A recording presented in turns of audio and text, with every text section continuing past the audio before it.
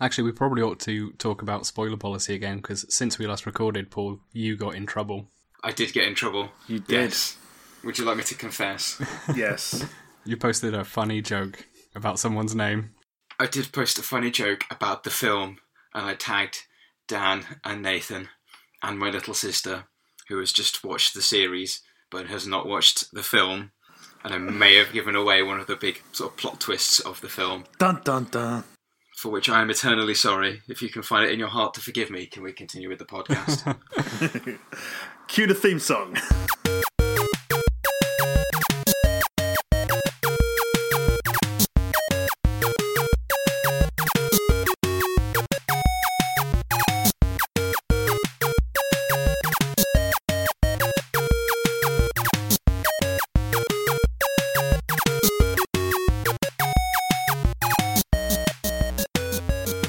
Hello and welcome to this week's episode of Remedial Nerding, the podcast where three nerds force each other to watch something that they really should have already seen. Your friendly neighbourhood nerds this week are Nathan, Dan, and me, Paul. Remember, there's no such thing as a bad nerd.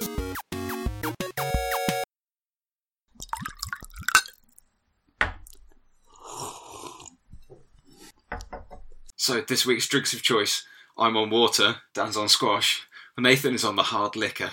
I'm on the labelled in a language I don't speak liquor that has been carried around in a box since at least Wales, which was the house I had before last. I like the fact that Wales is now an era. Well, this is what happens when you move house every 2 or 3 years. You just say, oh yeah, back in Wales, meaning 2006 to 2009. Well, that was kind of like when me and you spent about 4 years chasing each other around the country. Yeah, an extremely slow speed pursuit. So you've seen up to this episode, Mrs Reynolds, and we've all seen the film and keep forgetting that other people haven't. That's our spoiler policy. We're going to talk about it. In the vein of the spirit of this podcast, we will try and just keep it to the episodes we've watched up to and no further, including the film at the end. This is assuming that Paul's had the discipline to not watch loads of other episodes in between podcasts. No, I have not. The last episode I've watched is still Our Mrs Reynolds, and Nathan, I think you're going to lead with a quick summary. All right, quick summary, you said. Yeah, I said summary, not a transcript. Okay, come in on the end of a previous adventure. The heroes have saved the village. There's a big party. They leave. Oops, there's a stowaway on board. Oops, even more. It turns out Mal accidentally married her last night. Oops, a third time. That's not true. She's actually a con artist and stealing Serenity. Yeah, there you go.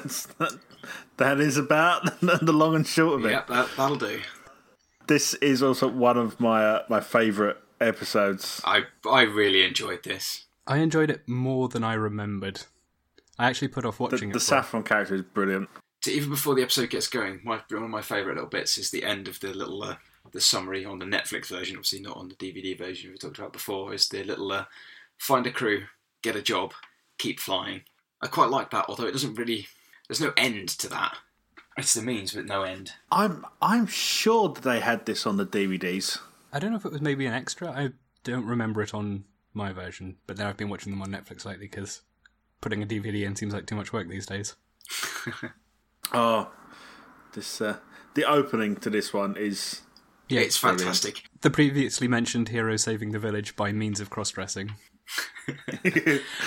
I swear by my pretty floral bonnet. I will end you.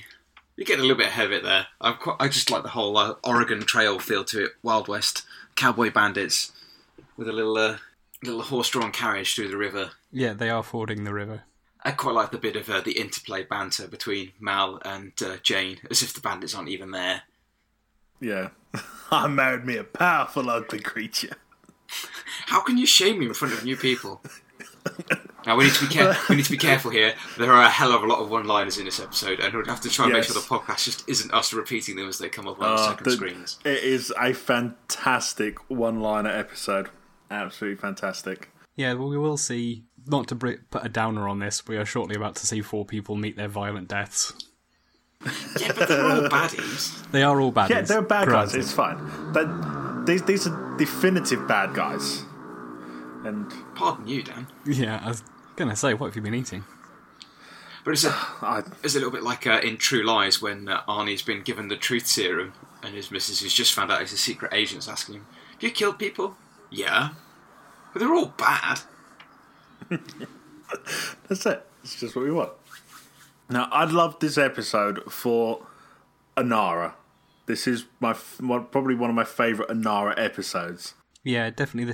She's the character who goes up on the personal stock market of Nathan's approval. Anara goes up a lot in this episode. Yes, she does. But it's also like Mal is not a douchebag episode. Despite everyone thinking that Mal he is a is nice for a guy. bit, but we'll get to that. I like how drunk Jane is at this party. So they're at a party. They've saved the village, and the town's thrown him a big party. And Jane is so off his face, he is taking a stick filled with rice that sounds like the rain from like the town mayor, and he's just like, "This is you, friend. You're the guy." I did write in my notes, Jane wasted, Mal not far behind. Yeah, it turns out I can tolerate Jane when he's super baked. This is about the only time I can tolerate him in this episode. On the personal stock market of Nathan's approval, Jane, who was already very much trailing the pack, has gone down even further. Really? I've demoted him from partially trained bear to horrible monster. Was it Vera? Was it the Vera bit that demoted him for? You know what? He asked, he was going to trade, he wasn't going to take. The Vera bit, the fact that he's got a gun that he calls Vera and has a curious relationship with, actually was one of his few saving graces. Also, interesting fact, because I was reading the script transcripts for one of the earlier episodes because I was out walking at the time and I had bad 3G. I thought I'll just read the script. Vera is a scripted character in that. Vera, yeah, she's a fully fledged member of the crew by the end of it. They're just, I've got on my screen, they're just getting ready to leave and they're being saying, "Oh, we can't, we've got you lots of gifts because we haven't got any money." So that's fine. If you look at the bottom of the ship, there's a lot of convenient scrub and bushes, kind of the gap between the ship and the ground.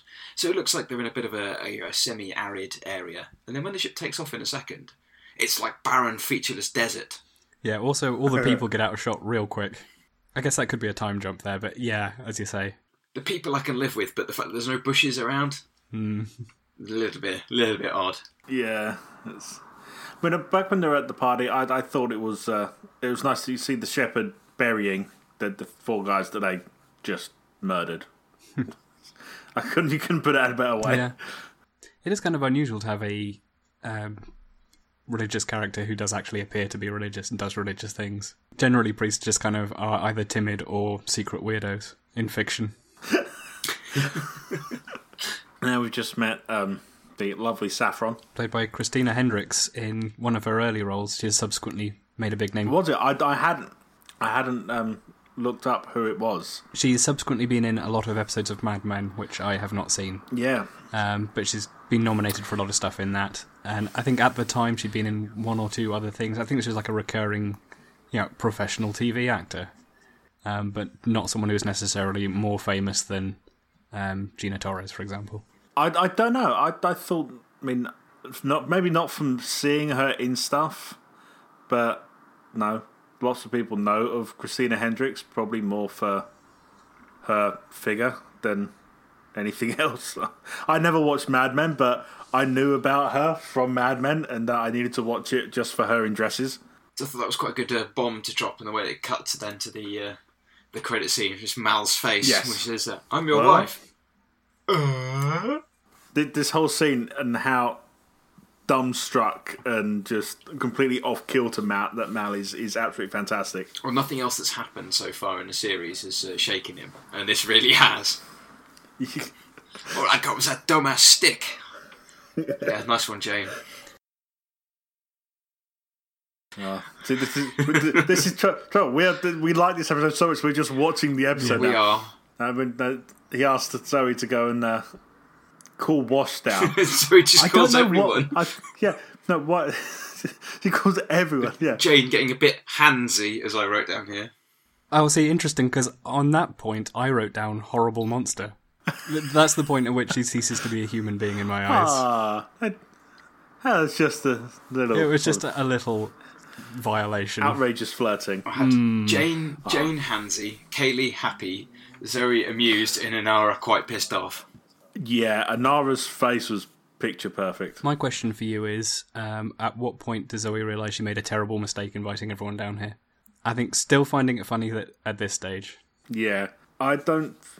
maybe once she runs off and Mal runs after her. Yeah, I think that's it. I think that's the point at which she realises maybe this isn't as hilarious as I thought it was, which is subsequently backed up by her argument with Wash in the cockpit. Yeah, Wash has a hard time of it in this episode. Zoe really puts him through the ringer. But it's also the first episode that we really see much of Wash. Yeah, that's true. It is the chance for Wash to show his quality. It is just... Again, it's an absolutely fantastic character. Hey, I wanted to interrupt you a second ago. We've already established this person, Saffron, is not who she claims to be. Yeah. Something I would point out is that we've had both of the scenes in which River is visible, in both of which she says nothing, does nothing. Oh, actually, we've just gone back to the same scene, same shot that she was in just now. She's gone now. She's not in this episode. I hadn't actually noticed that. Yeah. Yeah, I didn't notice this a couple of times. I was busy that day when they were filming. Well, I don't know. It's either that or they were in the script writing room and someone said, what does the psychic character think about this flagrantly lying interloper? And someone else said, how about she's not in this episode? Which would add credence to the fact that she is psychic. It would lend credence to the writers thinking she's psychic. Within the internal fiction of the universe, I think it is a strong suggestion for either she's not psychic or she was really busy. Maybe she was just having a really bad day. I mean, you don't see much of Simon either. No. Or, apart from Shepard's interactions with Mal, you don't really see him either. It is a very crew-heavy episode. Yeah, I guess it's quite a complicated episode because it brings up these tangled thickets of cultural relativism and informed consent, which are all the things those awkward conversations were all I could remember, which is why I put off watching this episode for quite a long time. But with those complicated things, you don't need River being cryptic and possibly psychic in it. Yeah. But it was a pretty girl gave me a hat made from a tree. I didn't sign up for it until death do us part, whatever his line was. And she's like, are you going to kill me? He's like, what? No, that's a dumb planet. So interestingly, Mal clearly doesn't know for sure whether or not that is how things work on Triumph. I am curious to know what you guys think. Is her story based in what actually they do there, or is it just meant to be plausible enough, and she's banking on the fact that they don't know? Yeah, I think that she's banking on the fact that they don't know. Because either that's the way it works, which is kind of terrible and an indictment of the planet, as Mal says, or at the very least it's got to be plausible enough that Wikipedia didn't immediately tell them it was wrong. Well, to be fair, we've already established that Persephone is a bit of a shithole from its weird sort of things, and that's one of the more advanced planets. It wouldn't surprise me from somewhere like that. Wait, they tried to burn River and Simon at a stake on one planet for being witches, like for being a witch. But no, so some of these places are kind of backwards. You know what this makes me think? What these border planets need is some government control. I think one of my favourite quotes from this bit was, someone ever tries to kill you, you kill them right back. Words to live by. Yeah, that's... I didn't realise it was her. She plays innocent really well. Oh, the Shepard's conversation with Mal's coming up. I think it's absolutely fantastic. Yeah, that's another classic of the message boards for decades subsequent. The special place in hell. Does he say a special place in hell, or is it a specific special hell? Yeah, you're going to burn in a very special level of hell. You're going to burn in a very special level of hell, yeah. A level they reserve for child molesters and people who talk at the theatre. I think that those two things are on a par for Shepard. Well, it is to try and keep the tone a bit lighter. Preacher, you got a smutty mind. But then when he says, I've got to make up a room in the passenger dorm, he's he's obviously trying to actually pull his weight with the crew. He's not just trying to freeload. Yeah, that was a question I had in one of the earlier episodes, is what is he actually doing at this point? Is he still paying a passenger's fare, which I think is implied at some point? I mean, and that would fit with Shepard is mysterious and has infinite funds. Or do they just not feel right about bringing up the fact that he hasn't paid and he needs to get off? The fact that they nearly got him killed a couple of weeks back. They're like, we'll let it slide for a bit. I can see him helping out. I would imagine that he probably does a lot in the galley. That's true. That's established in the pilot, bits. Isn't it? In the pilot episode, it's established that he's at the very least bringing with him fresh ingredients and spices, so that kind of suggests he's good in the kitchen. They may have run out at this point. Well, yeah, but I'm saying that's indicative of a culinary way. Him, Simon and Jane were all playing cards and using chores as for currency. I think it's the sort of ship that, if you were going to go as a true passenger, you'd have to pay quite a lot more than if you go, not quite as hired help, but pulling your weight. Well, we've been talking. The scene is happening where they're in the dining room, kitchen. I don't know what you call it, galley. Saffron having cooked Chinese dumplings for Mal. Something I noticed on watching it the second time. Very jealous. Well, something I noticed on watching it the second time is that Saffron, air quotes, is doing a really good job of needling people on their insecurities. Specifically, Zoe and Wash's relationship. She says, everything's laid out if you want to cook for your husband, clearly having recognised that is not what their marriage is like. That's it. Zoe and Wash are an interesting dynamic. If we hit the Mal and Anara scene, where Mal's obviously looking for someone to understand and not judge him, which I guess he feels that Anara won't, given her profession. But given Anara's feelings for him, she's already pissed off. He's just completely blindsided by this attack from Anara. The verbal abuse that he gets. I think there's points in this conversation where the whole episode could have gone very differently all of a sudden. For example, Mal, at one point, picks up on an obviously sarcastic comment from Anara and just takes it as if it were literal, when he clearly knows it wasn't. I wonder how the episode would have gone if he'd said, yeah, this situation's fucked, isn't it? So I think he was getting to that, but she wasn't in the mood to play. Yeah. I mean, playing's a theme in this, isn't it? Yeah, I mean, their relationship, it's very childlike at times, and they'll play backwards and forwards with sarcasm. And Anara's just in no mood for it at all. Oh no, I love this scene. Jane and Vera. It's just holding the gun, not towards him, but up, and does cock the weapon, which is loaded. It makes a very sci-fi sound as well. This was actually another point on my Jane is a horrible monster list. Because this scene it's a dramatic reveal where Jane appears wide-eyed, stony-faced with Vera. Eventually, the comic relief is he's offering a trade for a human being. Isn't that wacky?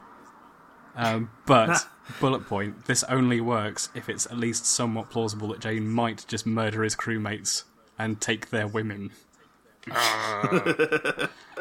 Well, my favourite bit from this is Mal's quota, "My days of not taking you seriously are definitely coming to a middle."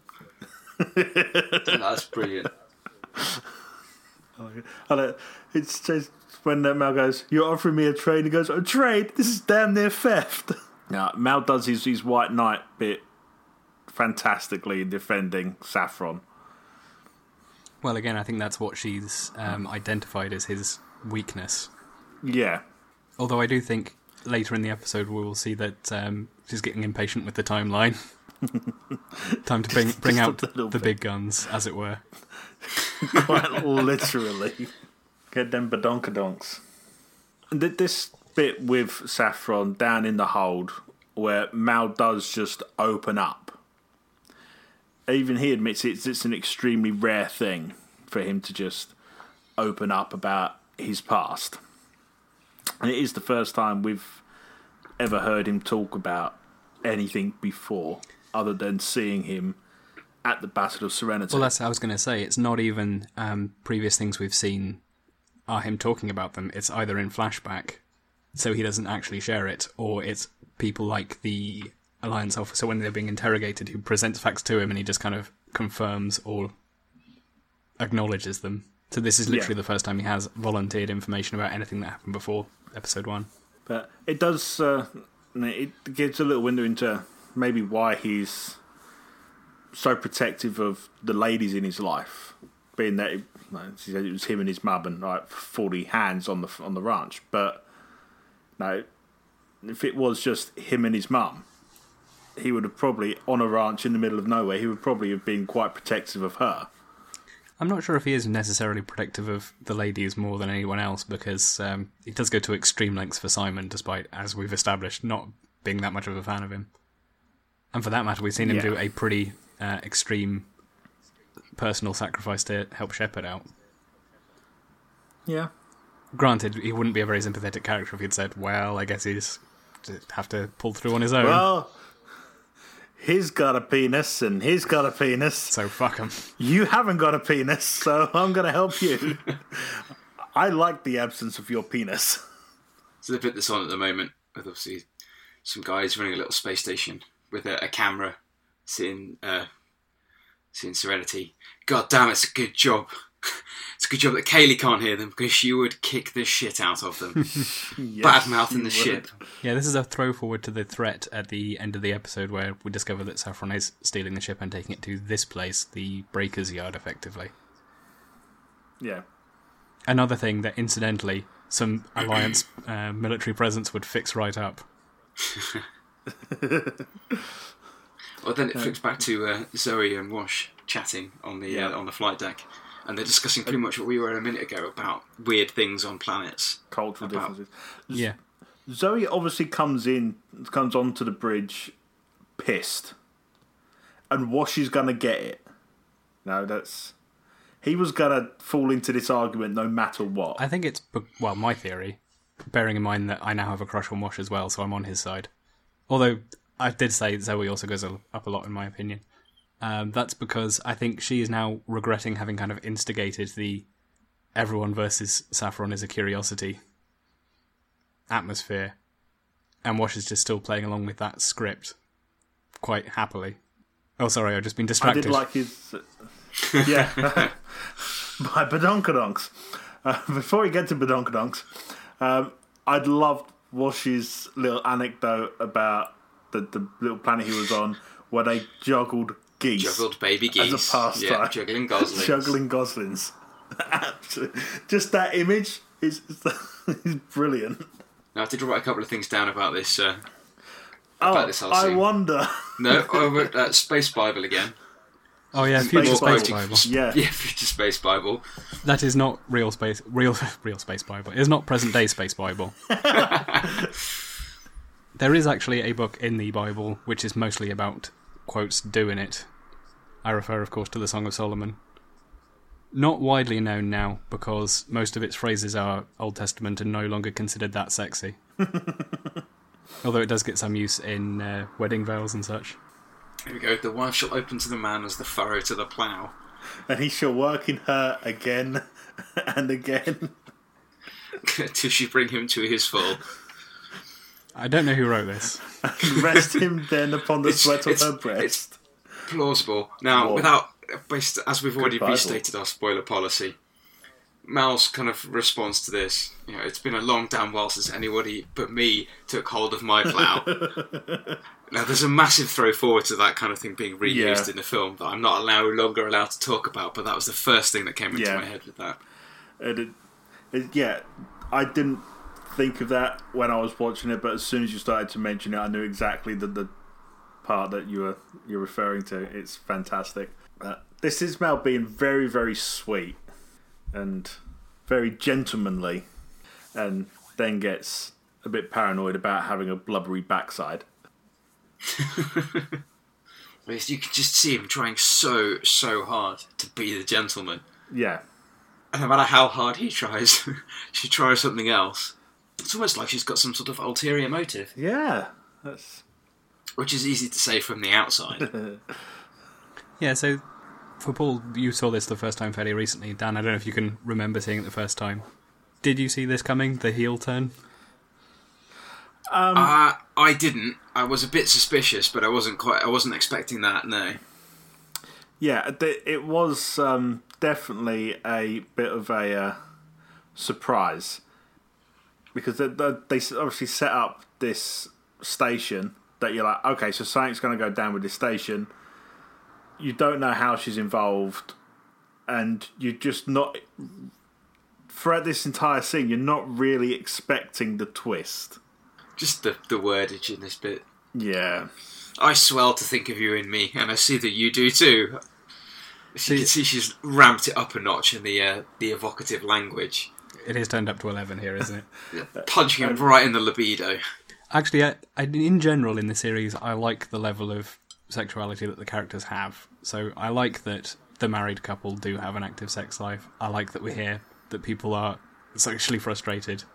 Even so, I find that swelling phrase gross. Yes. That is a bit too much. It's cringeworthy. And then immediately change in personality and cut to ad break as well. That is a good ad break. Yeah, several people have to do, actors have to do dead drops in this episode, which is not easy to do. To try and fall like a tree from standing and not throw out your arms. They do cut away before you see them hit the ground in general because it is super hard to do, especially without then smashing up your face. I liked Mal's closing line before she kisses him. And it's just that, oh, I'm going to that special hell. Yes. At that point, he's given in. Now, he's going to let this woman do whatever she wants to him. See, I disagree, because the line after that is, I wish it were that simple, but... So I think he just considers himself already morally compromised by how much has happened. But he's going to make one more go of it, assuming that he doesn't, land on his face on the ground, totally drugged up to the eyeballs in about 5 seconds' time. Back from the ad break, and she's dressed once more. She's made her way to the bridge, and Wash is on duty, because Wash never seems to sleep. Well, I think he might be sleeping were he not sleeping on the couch, as it were, at the moment. Yeah, that's a good point. In fact, I think that was probably Saffron's plan, was just arrive on bridge, engage Plan Alpha. But instead it's like, oh damn, I've got to do another seduction now. The replication of, she talks about the Earth that was myth and makes it extremely sexual. And Wash's response mirroring Mal's of just, whoa, good myth. But he does incredibly well to resist the charms. And she's just trying the same technique she tried on Mal, but Wash is married, and she's not. Her appeal is not strong enough to break his bond. Yeah, this is why I think she didn't originally plan for this. It was just going to be go to the bridge. Probably no one's there. Yeah, because she had not laid any groundwork with Wash either. Anyone else? Yeah. Yeah, and then of course there is seduction number 3, which is an extremely long shot.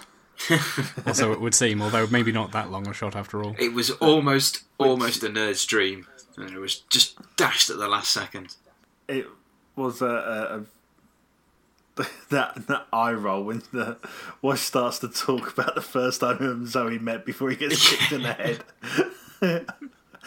His head past the door. Although falls down in such a way that you can't see his face, which I suspect is because it's the same stocky dude who was falling over in previous episodes when it was other characters.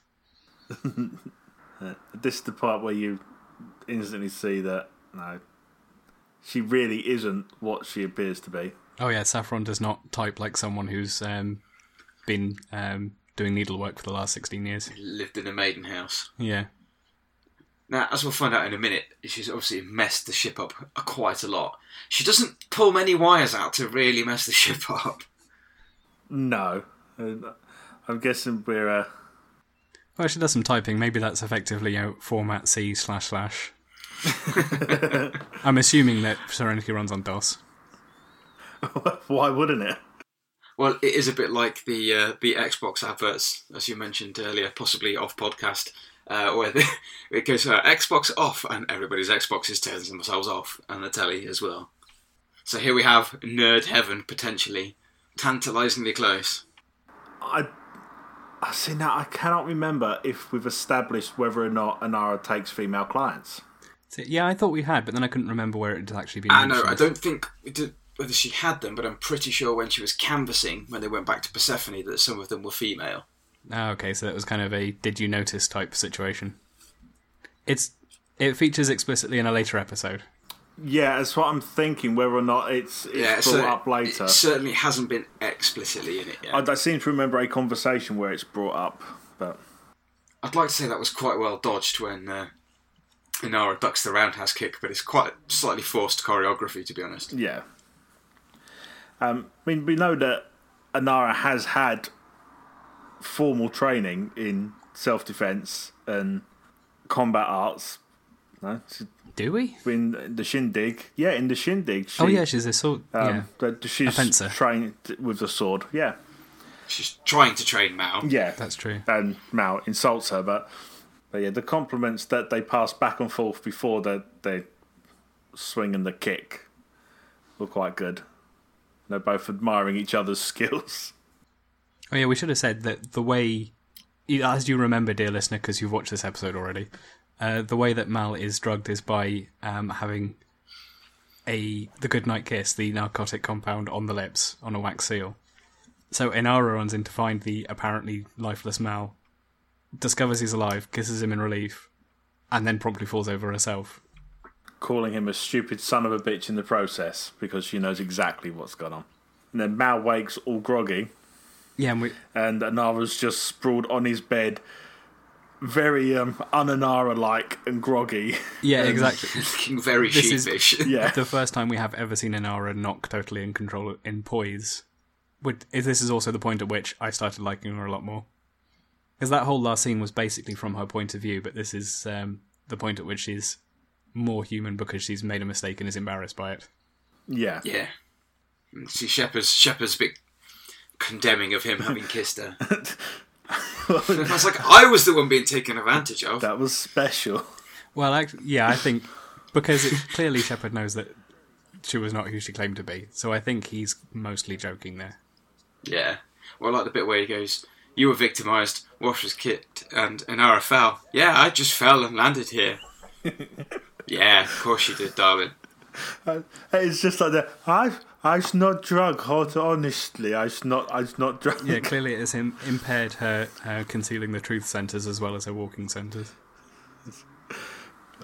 When Simon goes to help, he said, "No, I don't need treatment. I'm comfy." Oh, there's River again. Oh yeah, That's it. It's her done. She is in the background of that shot. While they were at the stairs, she is in the doorway behind, moving. Whether or not that's her or an extra, no. But River is there. And she's on the bridge. Not saying anything. She was in the background as well. So she is in the episode. She's in the episode. Yeah. And she just has nothing to contribute. Which just adds more credence to the fact that they're just trying not to use any of her latent potential psychic abilities because it would ruin the story.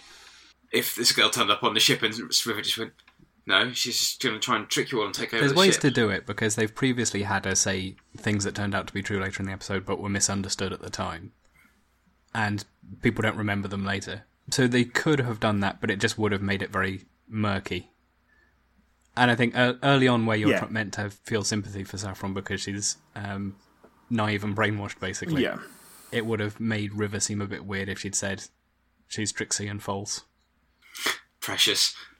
It is a very mouse-centric episode. Now, she could have been saying things to Simon, and Simon could have just been completely dismissing them. You know, the things that are going on around the rest of the ship. And Simon probably had no more mistrust of Saffron than the rest of the crew.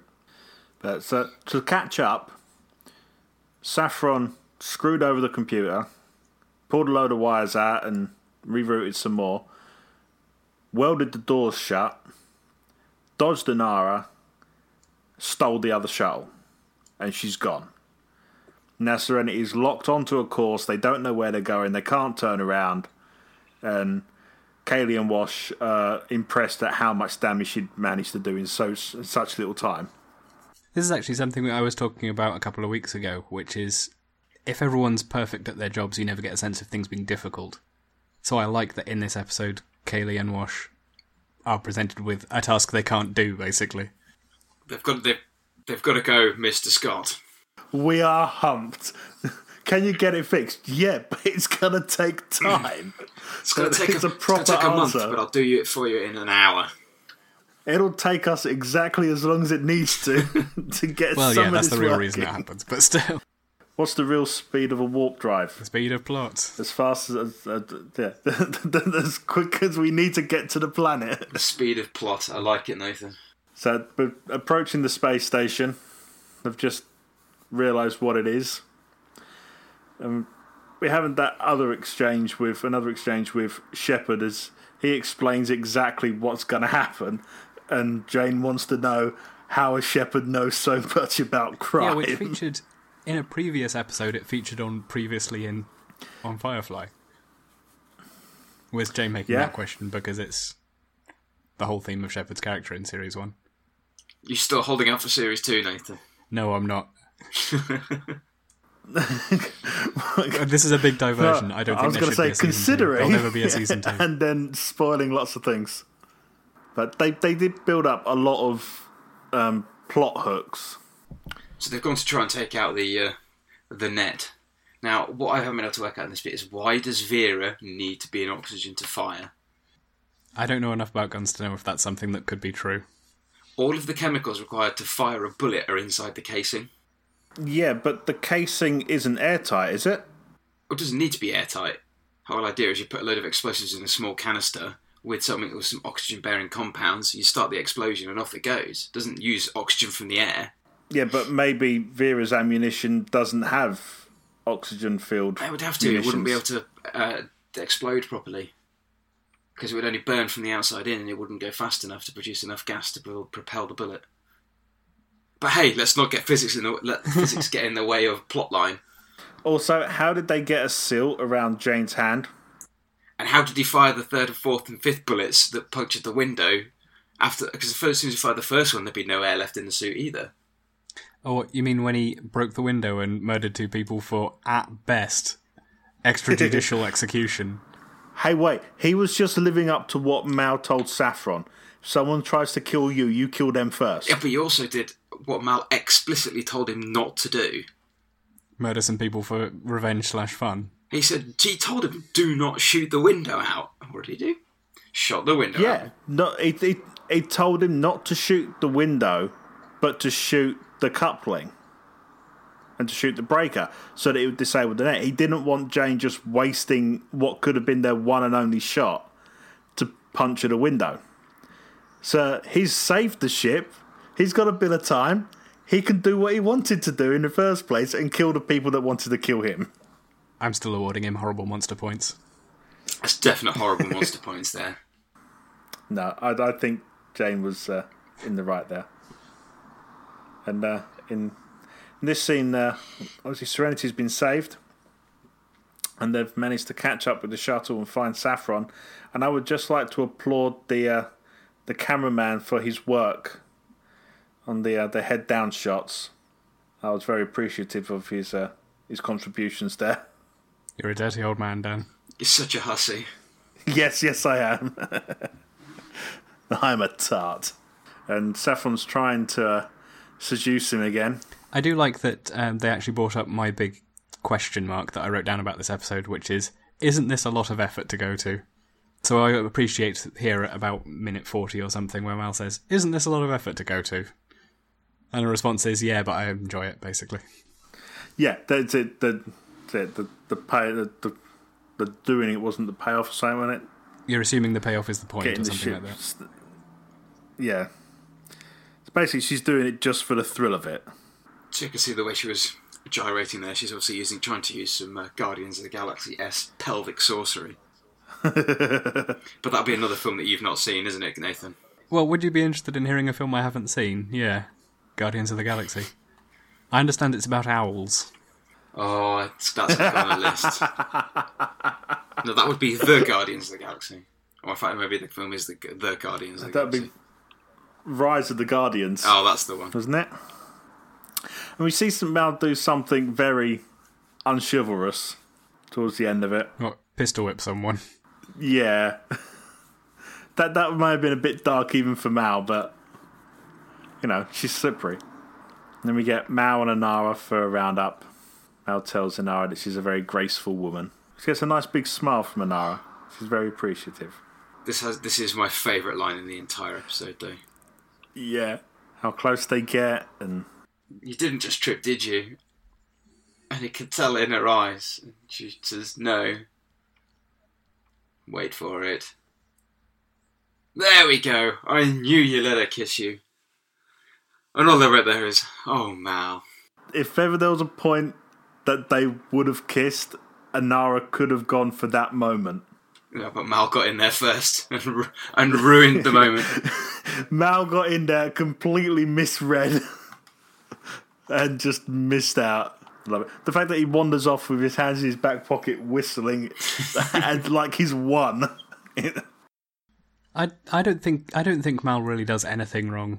I don't think he makes a false step in this episode, but he does apparently have some weird thing where he's unable to perceive Inara at certain critical junctures. Yeah, he's really bad at reading Inara. That's definitely my favourite episode so far. We've got a winner so far. Jesus. I thought you'd stop picking a winner. No, I won't rank them. This is number one, the rest are number two. Now the question is, are we actually going to have some form of consensus on this? Because I think we all like this episode. Yeah. It was a good one. Like I say, when we saw that this was the next episode, I thought, maybe I'll watch this one later, because all I could remember was the really awkward conversations about to what extent do you trust Saffron's wishes, given that she's basically brainwashed. I mean, you know, Saffron as she's presented in the first half. Yeah. And it makes me feel a bit queasy. So, but then when you actually watch it, there's quite a lot of action, and the one-liners are good. Characters show their true characters, or characters show their true characters. Characters show their true nature, or they make mistakes and then scramble to cover them. There's lots of stuff happening that's good. And of course, it's not actually that weird sexual slavery system going on. That's maybe a lie, or maybe it's just it's in the background anyway. Yeah, I mean, it could have the whole thing from her point could have been entirely made up bullshit. Mal doesn't know. All they know is that she carried out, or they performed the correct marriage ceremony for the planet that they're on. Now, they know nothing about what else goes on in that town, village, whatever, that settlement. They just haven't got the information to know whether or not she really did grow up in this maiden house, or indeed whether maiden houses are a thing. Yeah. Are they really just selling their women off for trade? No, it's a very good episode. It's for one that's set entirely on the ship. It's a very good character building episode. It does a lot to build on Mal, who, although he's been central to most of the stories, hasn't really fleshed out much of the periphery of his personality. It's been quite the core before. This has really fleshed him out, made him a much deeper character. Yeah. I think that's important going forward for pretty much the rest of the series, I think. That if memory serves, there are quite a few deep episodes to come. I was just going to say that I think the same is true for Zoe, actually. We've previously said that in episodes up till now, she's kind of just been the loyal lieutenant. So I like that in this episode she sees an opportunity to embarrass Mal, thinks it's funny, realises that was a mistake, takes it out on Wash. When he's in danger, comes around and repents of her mistakes. There's quite an arc going on in the background, which is completely tangential to the actual events of the episode. It's quite subtle. It's not immediately obvious that that's going on. I think unless, like me, you had written down earlier in the week, does Zoe have opinions? Turns out, yes, she does. Which is necessary for later episodes where she's going to be a character that you need to care about. But the Zoe and Wash relationship had never really been explored, had it? No, they'd had a few interactions. They'd been kind of minor. Well, there was a little bit where Wash was talking about it when they were on the Alliance cruiser being questioned. Yeah, and that gave you a flavour of how different they both were and how their relationship was. I suppose it was the train job, wasn't it? When was it the train? No, it was the shindig when they were in bed together and they had the moment. Yes, that was And it was the role reversal. The gender role reversal. Yeah. So there have been brief glimpses, but this one really puts some meat onto their relationship. Some meat to go with their potatoes. Yeah. Bow, chicka, bow, bow. All right, any more on this, or shall I just cast ahead? I think we're good.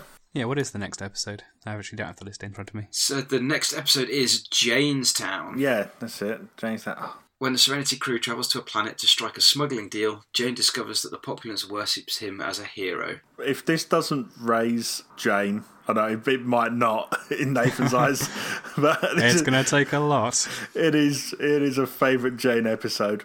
It is fantastic. It's another brilliantly written episode. I'm looking forward to it. It'll be interesting to see some more of Jane. Yeah, he has been a bit of a bit character. He's been kind of a buffoon up to now, hasn't he? He has. It'd be good for him to have a serious story. Yeah, so until next time then. Yes. To bed and the time accelerator. See you all next week. Yep, see you then. Bye, Internet. Bye-bye, Internet. That's it for this week, peeps. Tune in next time for more remedial nerding.